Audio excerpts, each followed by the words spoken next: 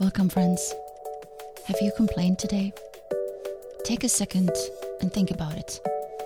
Maybe not today, because your day just started, but maybe yesterday. I know I have. Even if not out loud, but to myself, I have complained about at least a few things already today. I grew up in a family of complainers, and as a child, I overheard a lot of adult conversation or just a litany of complaints. Something was always missing, not right and not as it was expected. The weather, the political situation, the neighbors. There's always something to complain about. I'm sensitive to complaining because of my past, but that doesn't mean I don't complain. However, I didn't think I complained a lot, at least not out loud, until I started climbing. I learned a lot about myself when I started climbing. That I'm a complainer was a big surprise. Most of my partners would tell me that I complained a lot. This was a sour pill to swallow, and in fact, I didn't believe it at first. Because I always disliked the complaining my family used to do. I tried to avoid it as much as possible.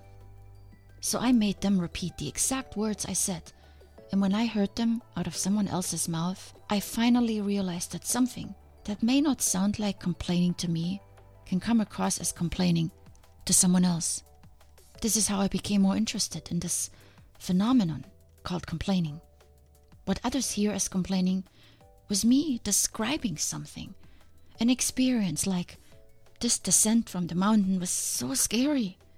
A person like, you need to have more patience with me. Or a situation like, there are too many people here, it's hard to enjoy nature. In fact, I often was just trying to make conversation when my partner was silent.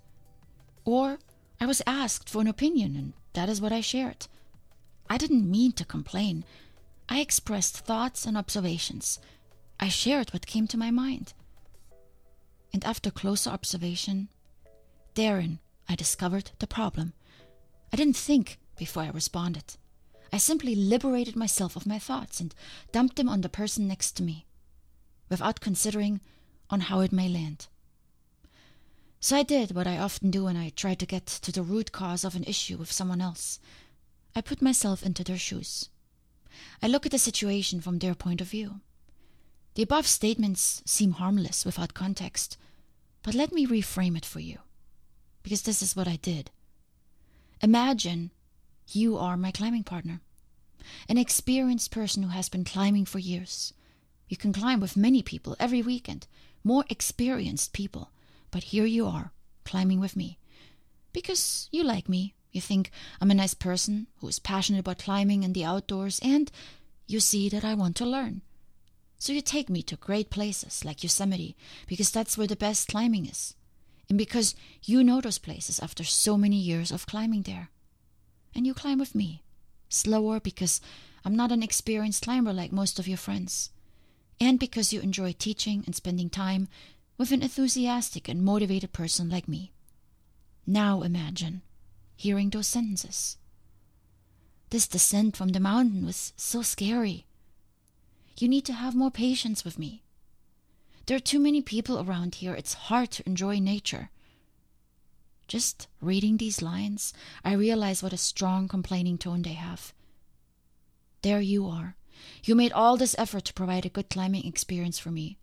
And here I am, complaining about stuff. And some of the things, like the environment, are not even under your control. They probably bothered you as well, but you hope I would enjoy this day.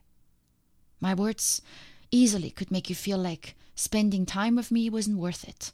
It appears I didn't enjoy it, so why take me out again? That it's too hard for me, so why invest more time into training me? That I couldn't handle your critical feedback, so why even bother? The Stoics occupied themselves a lot with the topic of complaining. Marcus Aurelius wrote in his popular book called Meditations, everything that happens is either endurable or not. If it's endurable, then endure it. Stop complaining. If it's unendurable, then stop complaining. Your destruction will mean its end as well. Just remember, you can endure anything your mind can make endurable by treating it as in your interest to do so, in your interest or in your nature. Everything that happens is either endurable or not. It's Monday again. Traffic is backed up like never before. The phone data is maxed, so I cannot get alternate directions in time to exit the freeway. My boss found an error in my report, and my credit card payment is already due. And then, after I rush to the gym to be there early, both squat racks are taken. And when I finally come home, I realize that my water reservoir for my climbing pack that I didn't empty the night before after my trip has leaked all over the pack and my floor. We all can find an endless number of things to complain about every day. But I have found that the more weight I give to these unfortunate circumstances, the heavier they become. I'm making a burden out of something that is just a fact. It's Monday. The climb was hard. My legs are sore. These are facts. How do we deal with facts? We endure them or we don't. We accept them or we change them. I can clear the water off my floor or I can let it sit and dry by itself. We handle them or we don't. I think we often resort to complaining because we're unable to change a situation or a person. There's nothing I can do on a difficult down climb. I have to finish it to get back to my car. But I can complain a little to relieve the tension that has accumulated within me. Complaining, explaining, observing, whatever you want to call it. It feels so good to let it out. The hike was hard, but sharing how hard it was somehow seems to make it a little bit better. It has the potential to arouse sympathy in others. My partner may feel sorry for me now that I'm showing some vulnerability. It can help lower expectations from the other person. Maybe now he will understand why I was so slow on that hike down. It can serve as an excuse for negativity, and it can even relieve the burden of personal responsibility. Not my fault it took us so long to get back to the car. However, complaining is not an effective strategy. It doesn't resolve anything. For once, it may feel good to us to let off some steam, but it doesn't feel good to the other person or the people around us, as we have shown in my example. And second, complaining may signal closure to the complainer, who then never takes any responsibility. A complaint is often an excuse not to do something about the situation. If the descent was scary for me, maybe I'm not in good enough shape. If you don't have patience with me, maybe I am too slow or too inefficient. If there are too many people at the route, maybe I should have started earlier. Complaining sends a false signal of resolution. I let it out, so it's done.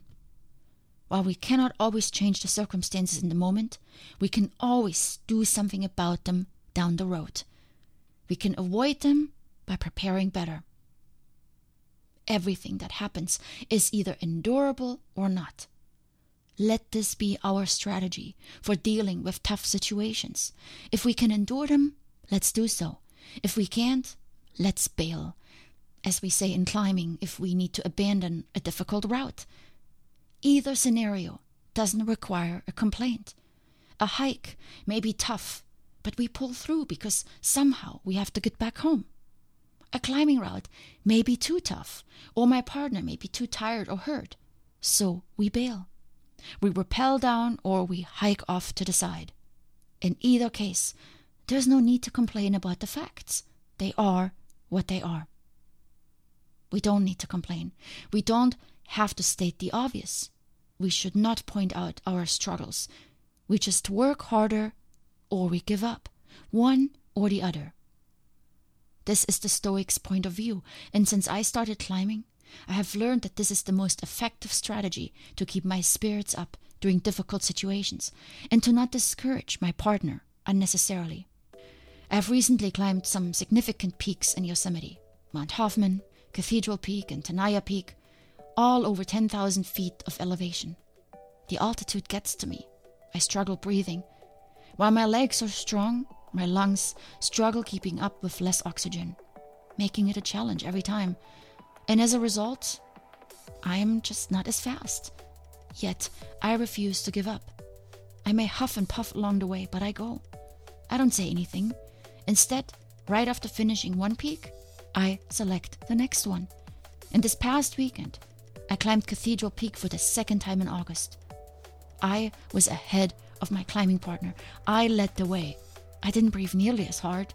I'm beginning to get used to the elevation and the strenuous uphill hikes.